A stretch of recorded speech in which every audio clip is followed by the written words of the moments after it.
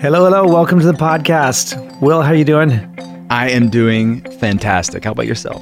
I'm here. I'm doing okay. I'm here. That's great. Yeah, that's what matters. I'm with you. That's right. We've got a great guest today.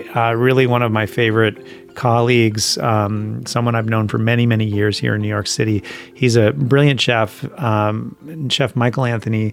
He's the chef of Gramercy Tavern, which is an institution here in New York City. But he began his food career in Tokyo before going to culinary school in Paris. So he has this really interesting path to becoming a chef. And then at really the height of his career, in the midst of, when everything was going right for him, he suddenly got this pain in his chest and had a massive heart attack. Mm-hmm. And had to have bypass surgery. And then he even showed up to work. I think a lot of people out there that are type A driven people, men, women, whoever, are hopefully this conversation is going to be a wake-up call for them to realize what is going to be your wake-up call. You have to deal with the things in your life and your stress levels and how you're treating your body before it's too late. I mean, he was lucky, but many people aren't. Well, Mike he's such an amazingly generous and kind human being that knowing him, I know how much it must have taken him to actually, he was talking about, he started with these chest pains. He was at the 11 Madison Park book release party, which I was also there too. And I had no idea, until he was telling us this story, I had no idea that was the beginning of his heart attack. Because I remember very, very well him having the heart attack and hearing about it a couple of days later. And for him to actually, he went to Daniel Hume and said, "Chef, I think I need to go. I don't feel so great." For Mike to actually say that, it kind of, I don't know, the industry that we work in, and I'm so glad that he's one of those people that's changing it. But historically, if you're a chef, you just shut up and put your head down and you don't complain and you work through the pain. And his is a case of, thank God that he had people around him that saw how severe this was. Yeah. Because he wouldn't have made it. Absolutely. And Michael is also a board member for God's Love We Deliver, which I loved learning about. They cook and deliver medically tailored meals for people living with illnesses in the New York City area, which I know you know a lot about as well. It's such a great organization. And I think that, it really speaks to everything that Michael believes in as a chef, that food really is an expression of love, and cooking for someone is an expression of compassion and love. And, it's great to hear him talk about it. And he's done so much. He got me involved in God's Love We Deliver maybe like 8 or 9 years ago.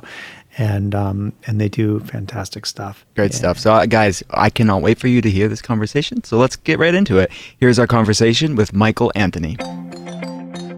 We're so excited to have you here today.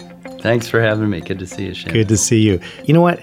Before we get into your bio and who you are and how you got here, can you take us through, I think it was probably like 4 p.m. in 2011, and you basically died. So I want to start with the crisis, and then I want to know how we got there. Yeah, it was one ordinary afternoon in the middle of an ordinary week and a not so stressful time in my life. And you might smirk at that, given the fact that our lives in the kitchen are not exactly normal or stress-free. But I was in a really great place in life, working at Gramercy Tavern. Thrilled to be working on that stage, surrounded by supportive people. And it's actually a funny story. I had stepped out of the restaurant to attend a book launch, and it was, now we know, a prominent book. It was the first 11 Madison Park cookbook. And Daniel Hume and Will Guidara were very proud to be launching the book at a neighboring store. And I was there too. Is that right? Oh my God, that's so crazy! I didn't realize that. I never put 2 and 2 together. But yeah, I was there. And that I was on my way to work, and you're on your way to the hospital. Little did you know. I was happy to be there. I was showing my support, proud to congratulate the guys.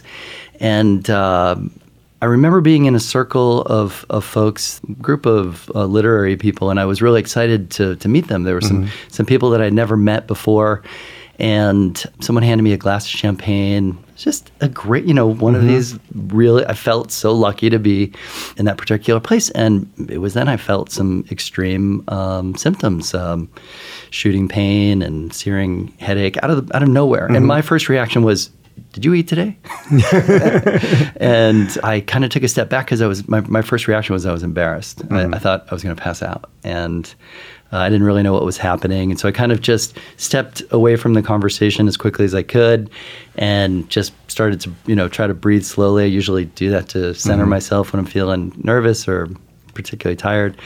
And at that moment, Danielle came around the corner and said hi and patted me on the back and said, I really want to sign a book for you.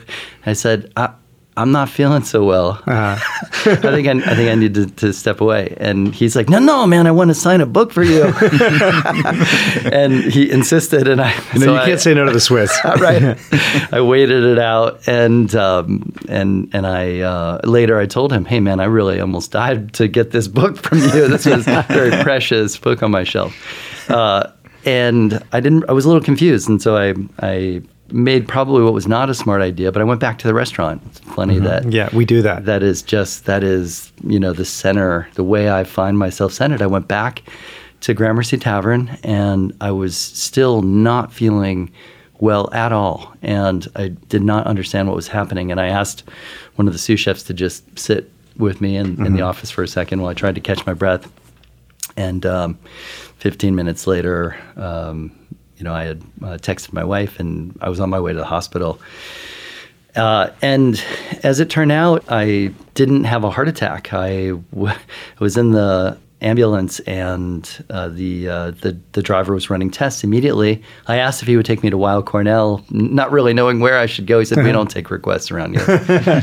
And fortunately, Gramercy Tavern is conveniently located near Beth Israel Hospital, and I was waiting in the ER when my wife showed up, and the driver kind of joyfully smacked my foot and said, don't worry about it, pal. You're not having a heart attack. You'll be fine. And I didn't feel fine. Famous last words. It took a little while to diagnose what had happened to me. And as it turns out, it's, the best we can say is a genetic disorder. In that moment, I had what's called an aortic dissection. And it's when a blood vessel, and in that case, an important one, starts to unravel. And after many, many, many questions, you can imagine that I asked, why me? Why now? What happened? What is the reason for this? How could I ever avoid this again? We learned that it's not related in this case to the surrounding factors. It was completely genetic.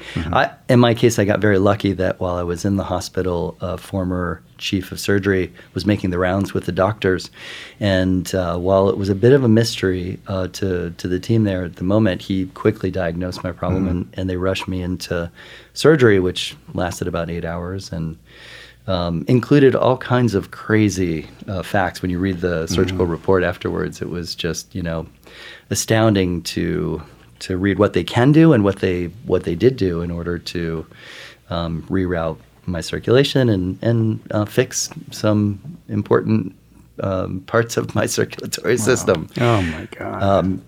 One very traumatic experience of having this all happen in such a short period of time. And, the only question I asked on the way to the ER was, do I have time for a second opinion? Can I have someone else see me? And they said, the only thing you have going for you is you're 10 minutes away from surgery. Wow.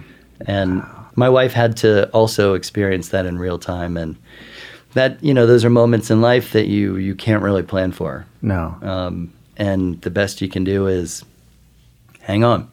Yeah. God, what's so crazy is that in those moments of absolute crisis, and the sensation of feeling something you've never felt before is a really, really scary feeling. And I can relate to a very similar situation when I had spinal surgery for the second time, and 5 days later, I just needed to get back to the restaurant. I just felt so out of sorts. I have to get back to the restaurant, which is obviously foolish. And I went back to the restaurant and I tried to work in the kitchen 5 days out of back surgery.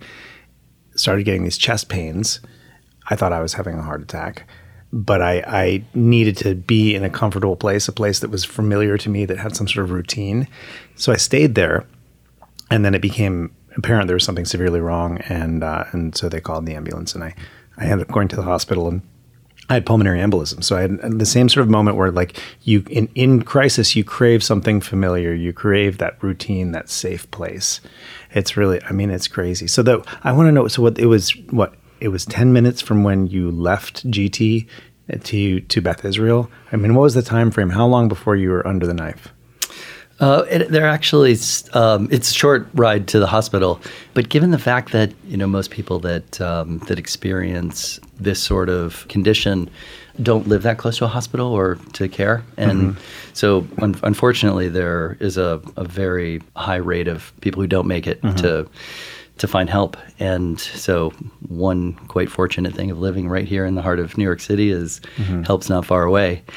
Diagnosing problems like this is difficult because they don't always show, those symptoms right away. And so, unfortunately, what's also frequent with people who have this condition is that the problem is misdiagnosed. And, you mentioned, we tend to shy away from being able to, one, listen to our bodies, and two, ask the right questions or seek the right help in the moment. So frequently people will feel symptoms like this and decide that they're just going to lie down and sleep it off. And that produces results that are not good. I mean, thank God you have the wherewithal to ask your sous chef to sit with you. Yeah. Because if you had just gone into your office by yourself and sat there, who knows if you would have made it to the hospital. Well, I guess the good news is that, working in a job that's very physical, in some senses, we are really in tune with our bodies. Unfortunately, in a chef's world, I think we are both in tune but also ignore. We're conditioned to forget, to put your head down, just work and don't complain. We work with pain. Yeah. And that's not new to anyone who, works in a physical environment like that, but especially in the kitchen. We work through discomfort, we work through outright pain, we work through emotional distress. And we've now seen, and fortunately in our industry, these issues are now being talked about. Whether they're physical or emotional and mental. People have come forward and told compassionate stories about, the distress that they feel and how many years they haven't addressed it. In my case, I didn't have years. Back to your question, I was in the hospital for the matter of a few hours, and it was early in the morning when the doctors finally diagnosed it. And, I feel nothing but, thankful for their persistence and intuition, and the decision by the ER doctor. I can imagine how difficult doctors in ER rooms across the country must face these sorts of decisions many times a day. But when there isn't a clear diagnosis, what do? You have an ER room that's filled with patients and overflowing, trying to manage what must be difficult financial operation, as well as physically crowded spaces, and trying to help people and sort out their issues. So the fact that he said, "I'd like for you to stay here. I want to monitor you. I want to watch what's happening. I don't understand exactly what's going on." His moment of pause saved my life. Yeah, I'm curious. A traumatic health event like that can be an awakening for many people, a spiritual awakening, or just, I want to do my life differently. Was that the case for you? It's a great question, and I have thought about what the impact of that experience has been on my life. And I'll share one. It's a bit of a strange sensation before I get to, what I've walked away with. In the hospital, I had a few conversations with a family member who was a psychiatrist, and he had studied the effects of trauma and surgery on patients' subconscious. The way in which, while we may not be conscious for the time, in that case a long surgery, there was a period during the surgery in which they, in order to do that kind of work to your heart, they have to reroute the circulation, and it involves stopping your heart. And then, fortunately, in my case, it also involved just restarting the heart and rerouting the circulation. And as I was kind of coming to in the few days after the surgery, I experienced, it's really hard to put words to it, but very kind of recognizable phases of waking up. And I don't mean coming back to consciousness. I mean, there were moments in which I felt like I was in the room and I recognized where I was and who was around me and what I was feeling for the most part. And then, as if someone turned a switch on, a realization of 10, 15, 20 more details around me. And that's not just kind of my perception growing and kind of recognizing what's happening outside the windows the room. But this in the few days that followed, this very hard to describe but noticeable sensation of kind of reinvigoration and just recognition. It felt like it came in surges.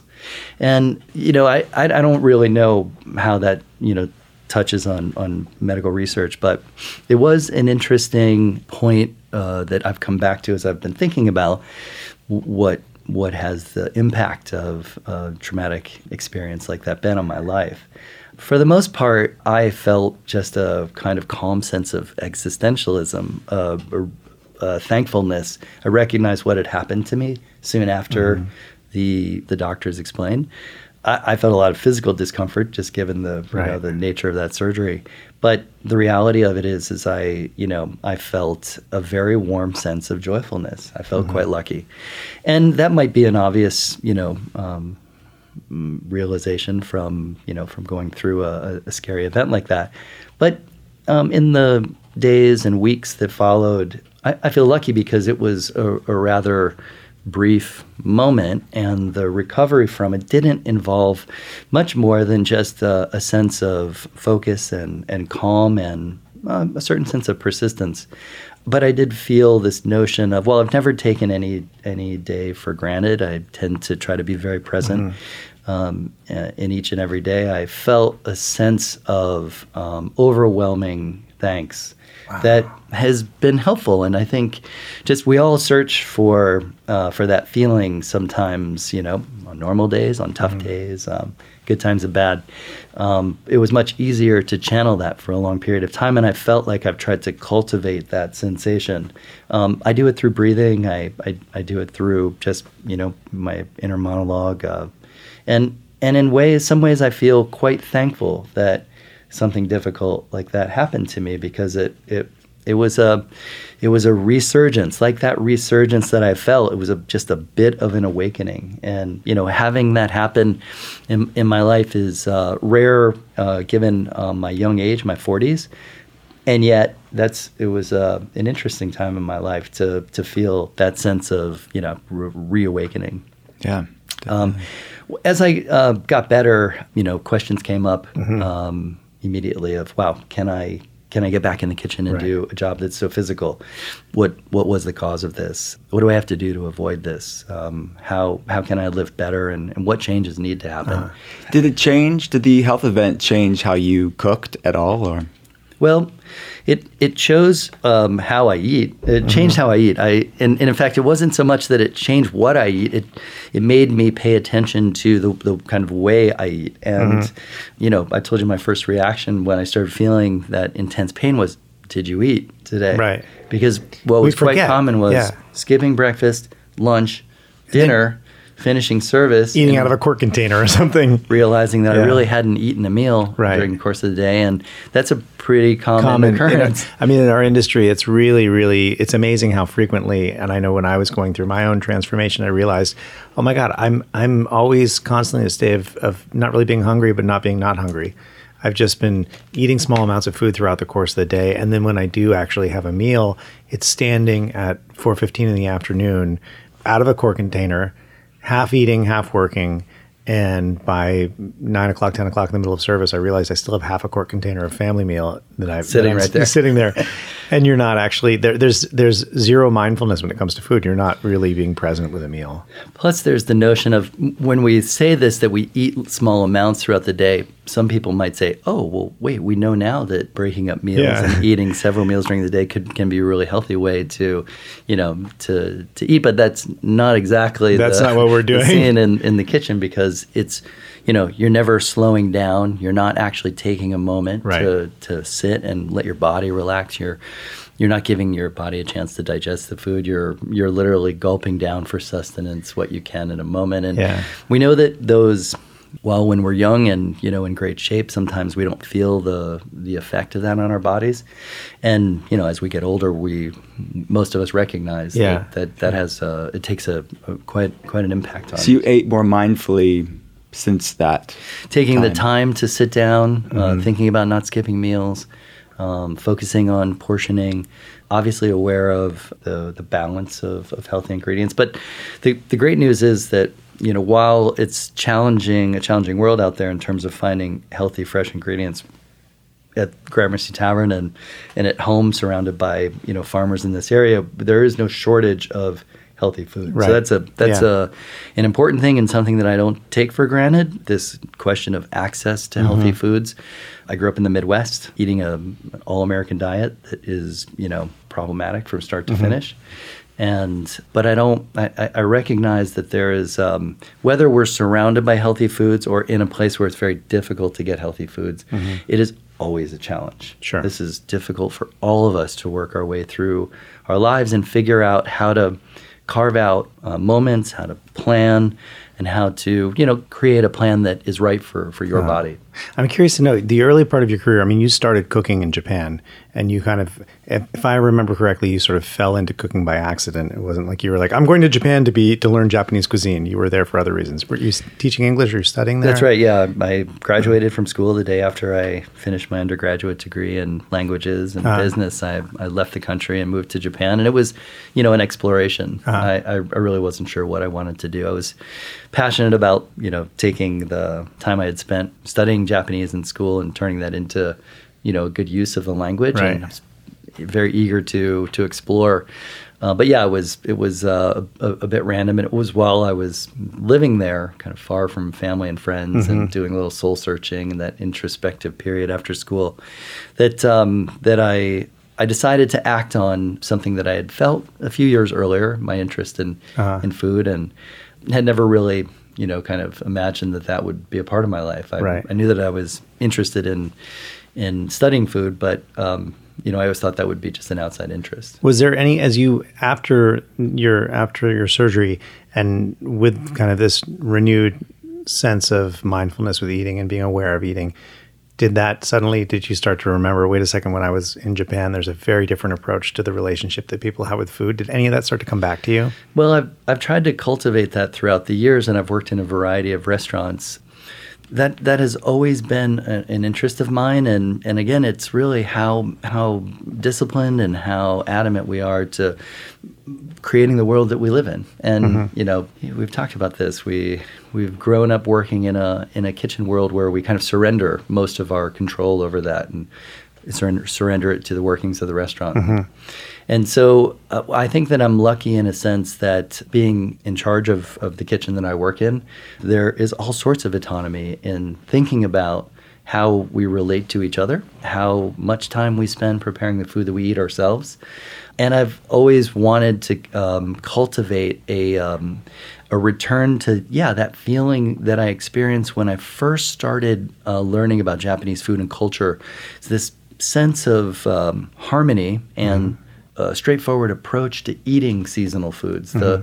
They've refined this art to the highest level, but it's certainly something that we're capable of cultivating here. We know that we're surrounded by interesting stories of all kinds. Healthy foods are now more plentiful than ever before. We've seen a transformation in local agriculture, the access and joyfulness of open green markets in the city, the ability to tap into CSAs that connect us directly with farms, an understanding of kind of like having a camera in the field and feeling that sense of satisfaction of knowing that you're in touch with the physical world around you.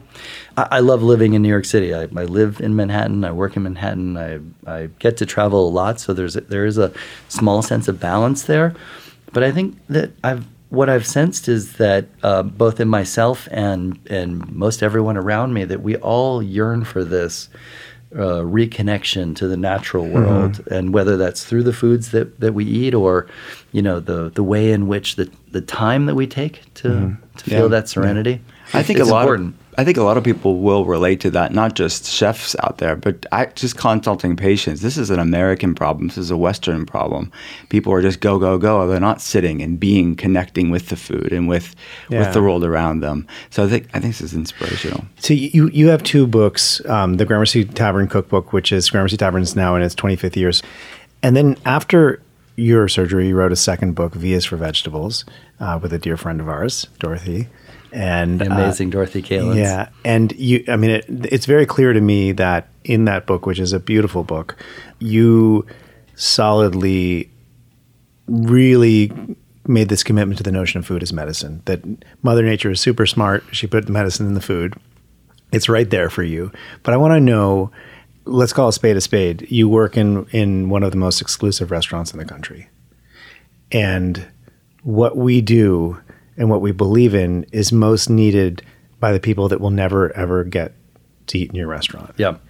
And one of the things that I really appreciate about you is your commitment to making sure that the people that need that information and that sustenance most have access to it. Can you talk to us a little bit about your work with God's Love We Deliver? Yeah. And how the idea and everything that you've learned through your own experience and this commitment to food as medicine now plays out into your work outside of the restaurant. Yeah.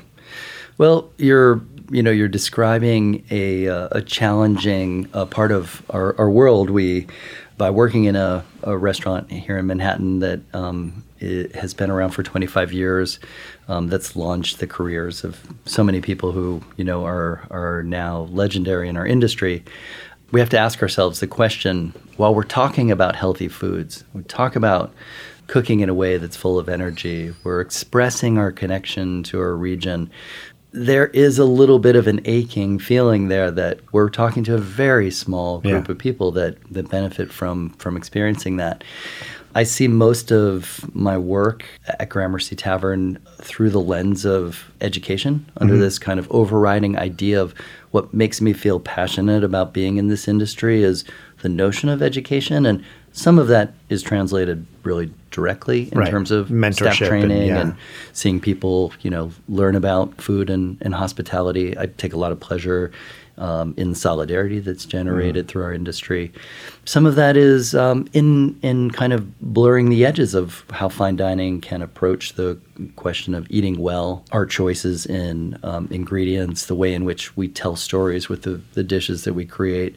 Now more than ever can serve as a source of inspiration and appreciation and awareness of the world around us. But again, it still falls a little bit short when we talk about this question of access and need. And this feeling that you brought up is something that pushed me to explore one of New York City's great non-for-profit organizations called God's Love We Deliver. They're located on 6th Avenue and Spring Street, and have been since the mid-'80s, when the organization was created by one person who cooked hot meals for one of her neighbors that was homebound due to AIDS. And it was in a time in this country when it was nearly impossible to get a grip on how many people were inflicted with this disease, and our inability to recognize and accept the disease and to start to deal with it. She did it in a very direct, grassroots way, and she would walk these meals from her apartment across the street to her neighbor, and was taking care of him on a daily basis. A local priest saw her walking back and forth and said, "I see you following this path every day. What is it that you're doing?" She said, "I'm cooking for my neighbor, and I'm delivering him a fresh hot meal." And he said, "Well, that's not just food that you're delivering, that's God's love." And it's such a beautiful beginning of that organization. And they have, over the years, grown immensely. They now take care of people with over 200 different diseases. They serve 7,500 meals per day within the 5 boroughs. They are approaching the story of how we can lower healthcare costs across the country by showing how people who benefit from their service of eating healthy, medically tailored, nutritious, and attractive meals being delivered by a person, so with human contact, can decrease the rate at which people are deteriorating, hospitalized or rehospitalized, and great. how people who may not actually get better in their lives, who are in long-term managed care, can lead a much happier, satisfied life and a healthier life. And then to take that with the facility that they have now, the new facility, which is an incredible facility, they really have taken the notion of food as medicine to a completely different level, where there is prescriptive food. Depending upon, every meal is tailored to that person's specific nutritional needs. And that is remarkable. To see this all happen is really incredible. The level of sophistication is amazing, and the depth and determination of the group and the number of people who are associated with the organization is growing. They have become the go-to source for healthy food in New York City. We've had a chance to, have some great conversations in front of their members. They're passionate eaters. They're passionate people. And I feel like I've learned a lot. And I feel a sense of satisfaction in being able to take, what we do for a living and translate that directly into helping people who really need it the most. Wow. That's intense. Can you imagine, Will, like being at work and, trying to ignore the fact that your body was shutting down and having a heart attack? Yeah. And what he said about being almost embarrassed, right? He didn't want to fall over in front of somebody, he didn't want to pass out. I mean, I can only imagine that pressure. You're at this book release, you're around tons of people.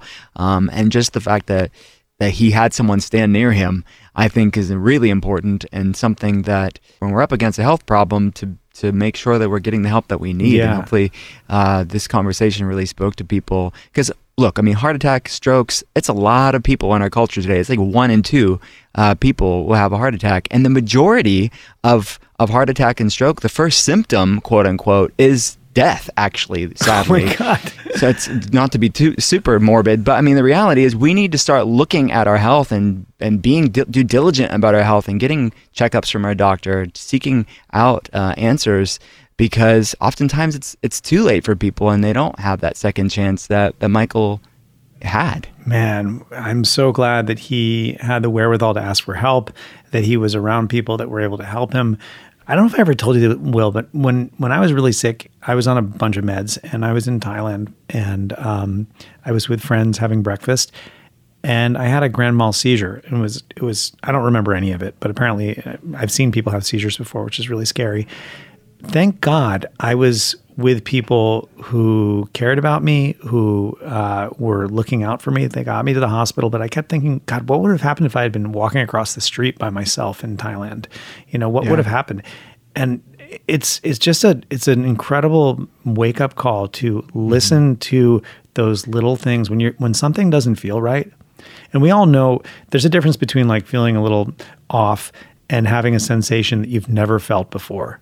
Mm-hmm. And, when something just feels a little off and you're feeling something you've never felt before, ask for help, man. Get the people on your team around you, because you are loved and we need you around. Definitely, Seamus. Well, next time you're in New York City, check out Michael's food at Gramercy Tavern and pick up a copy of his book, V is for Vegetables. It's a great book. Got a question you'd like us to answer? The Goop team is keeping a running list for us, so just hit them up at Goop on Instagram or Facebook. At the end of every episode, we'll be answering a question from one of you guys. If you have a question about us or about men and wellness, or really anything else is on your mind, just let us know. As a functional medicine practitioner, it's been fun seeing the questions that have already come in on different food philosophies and ways to approach health and well-being. And I love to talk about food and cooking, and, well, the reality is anything. I just love to talk.